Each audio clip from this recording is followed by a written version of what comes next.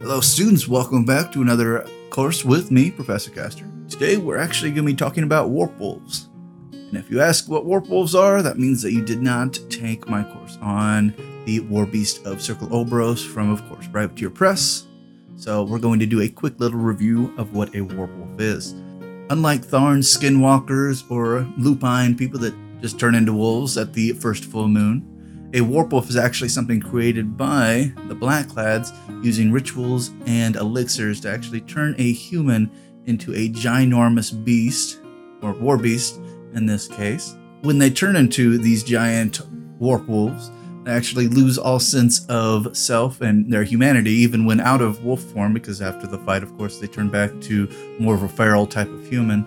Being a Warpwolf also allows them to increase their size or increase their speed, or just, shoot a bunch of spikes out of themselves to give themselves some crazy armor and damage people that try to damage them.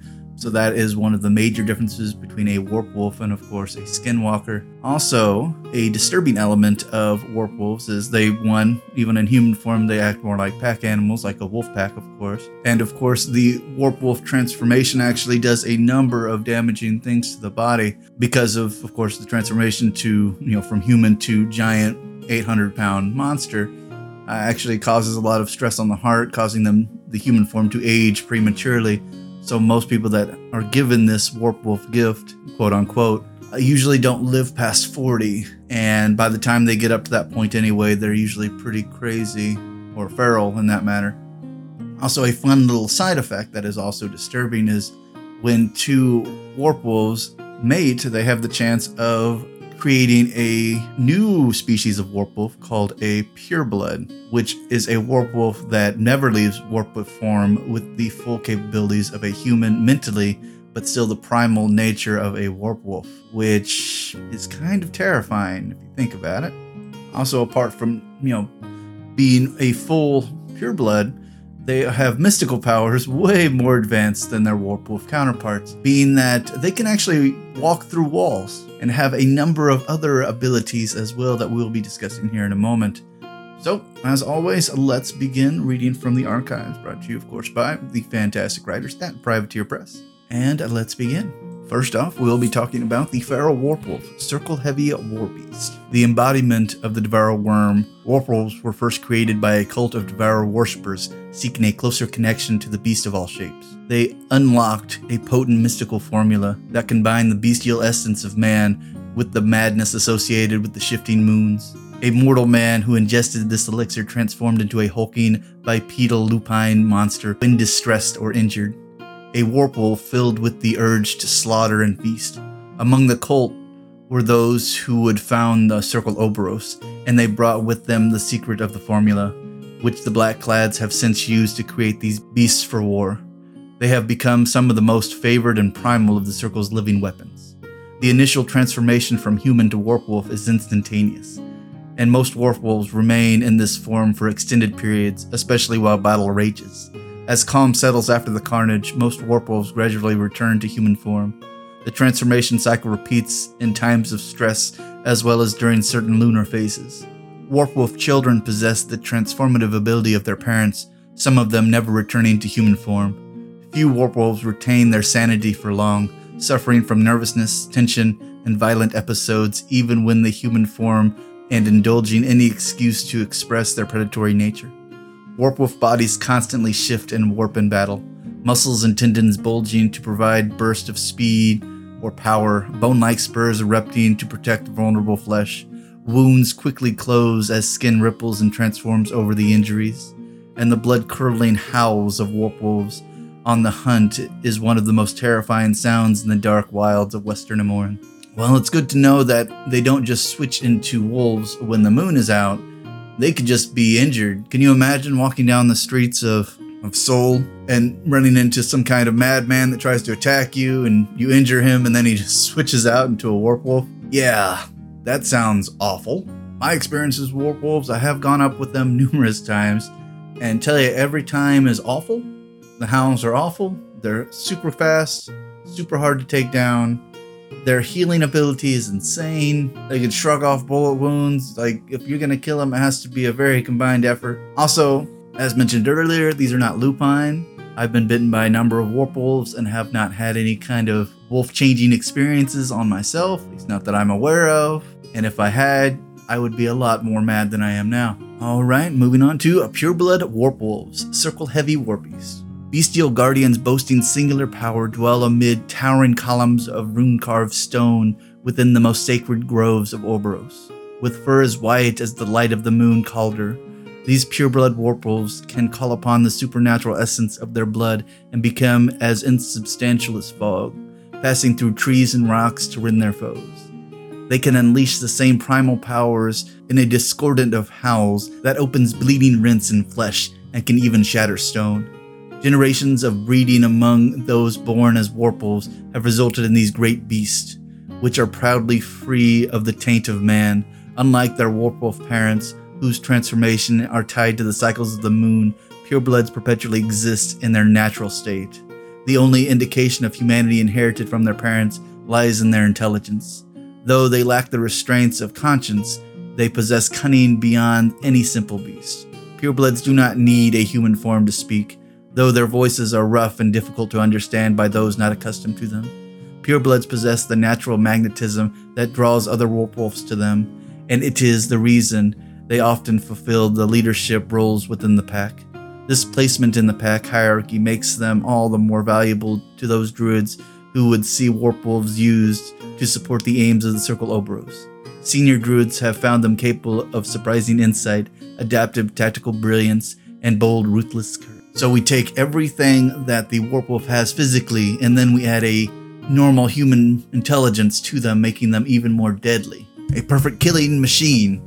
Kind of like Karchef, the Terrible, but faster and probably not in nearly as much pain. I've taken on pureblood Warpwolves a number of times as well, and these guys are no joke with the intelligence and cunning, because they know how to get around places. They don't have to go full front. They can actually pop out of the woods in any kind of general direction.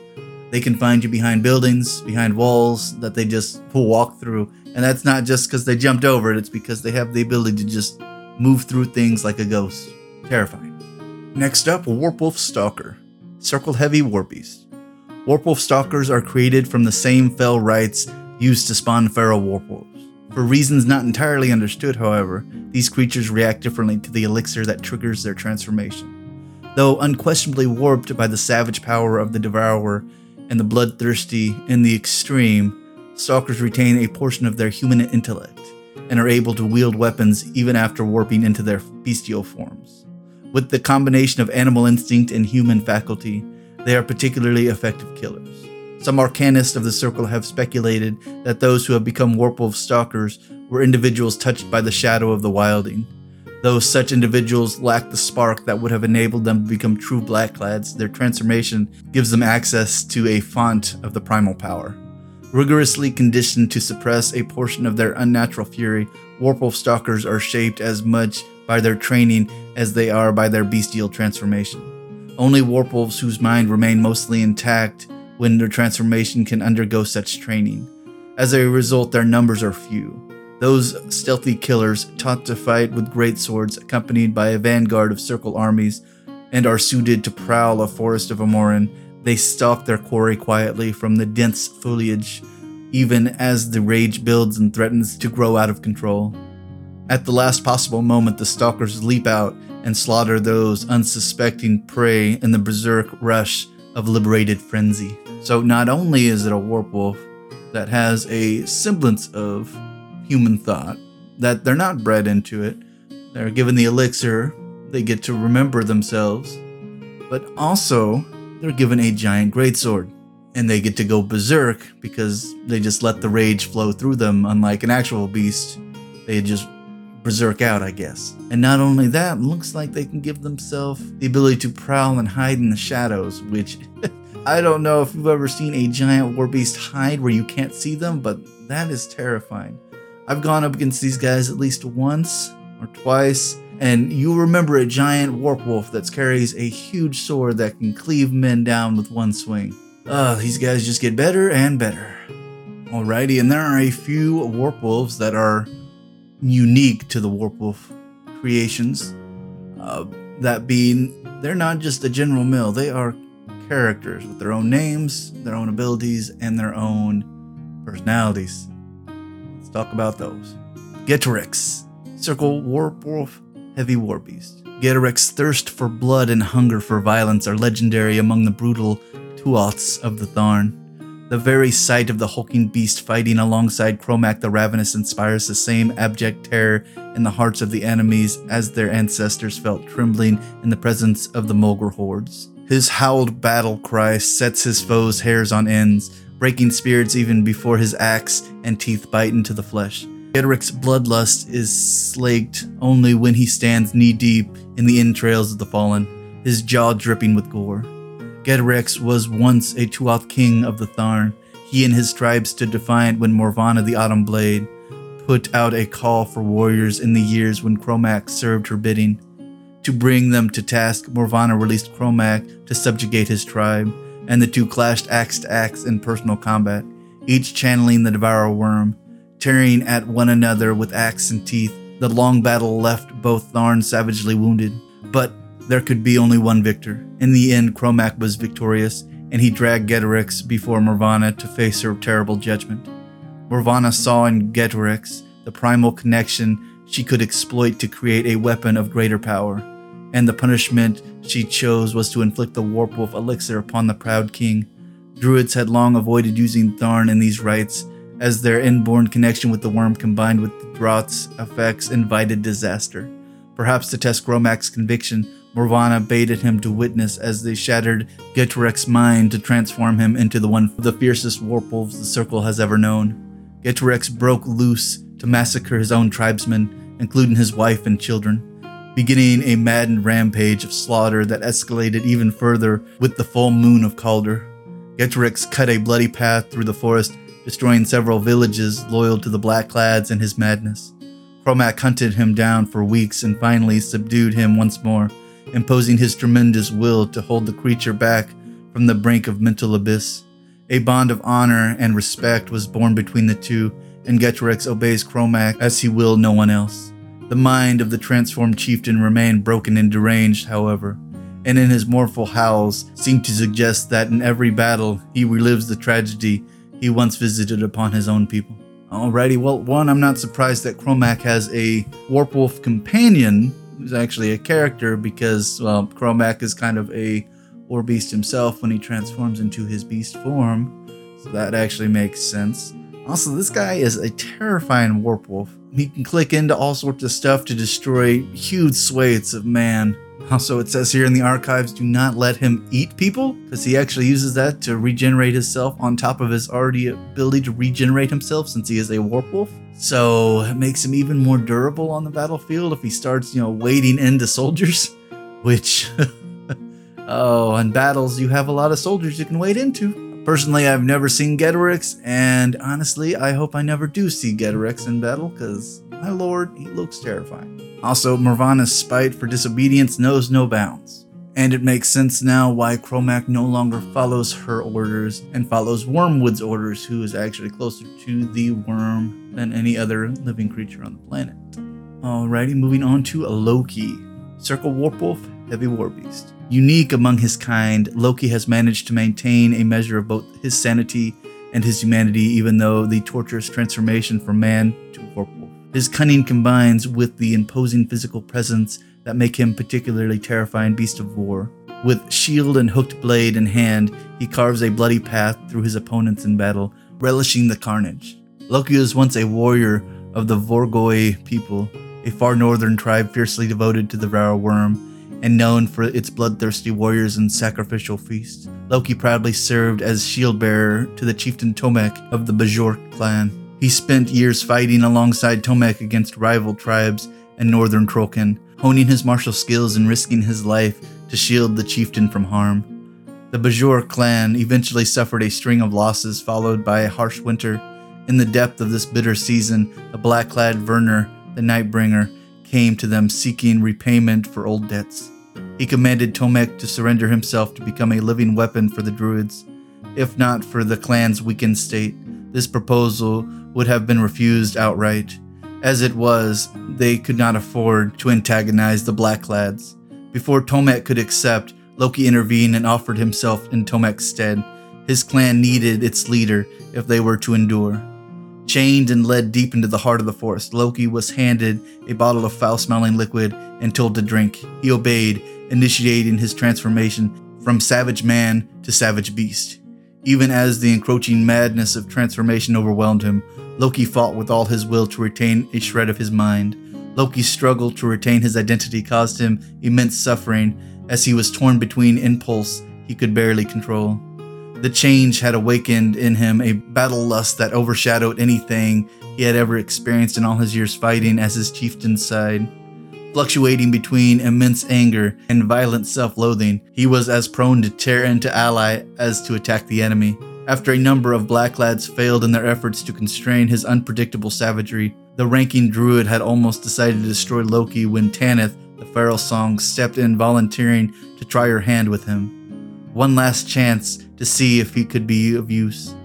The bond she soon forged with Loki succeeded beyond all expectations, and in her service, his true potential has been unleashed. Tanith helped Loki suppress the thoughts that held him in check. He finally learned to quiet the man so the beast could do its work. Under Tanith's firm guidance, Loki has become a consummate hunter, striking from the shadows with his hooked chain, drag enemies screaming into the dark of the forest. While Loki guards Tanith with the same care in which he protected his former chieftain, his human instincts now work in tandem with his bestial nature, a brutal combination of fighting technique and primal instinct. So, he seems awful. A Warpwolf with an actual ranged weapon that he can catch you with and drag you back to him. Ooh, terrifying. Appears in the archives. He also has the ability to ignore anybody hiding behind, like, say, cover. Also, along with Tanith's ability, he gains the ability to hide in shadows as well. So making him kind of like a stalker in that case, just a way more powerful one. And he has some kind of instinct for battle, so he cannot be hit by multiple people shooting at him at the same time, which makes him even harder to take down with a combined effort. So, yeah, kind of awful. Alrighty, class, well, that will do with our discussion of Warpwolves and everything we know about Warpwolves in the Circle of Orboros, at least thus far. And as always, thank you, Privateer Press, for letting us read your phenomenal lore. And as always, your homework is please like, subscribe, comment, let me know how I'm doing. Let me know if you have any questions or variations for the class, or if you want to have cool discussions about the lore. And let your friends and fellow gamers know about this podcast so we can keep increasing the class size. And if you're listening to us on YouTube, please share this video with your friends, because we love discussing lore on this channel, and we are going to be discussing it all, and everybody would love to hear about it. At least I would like to tell everybody about it. And as always, class dismissed.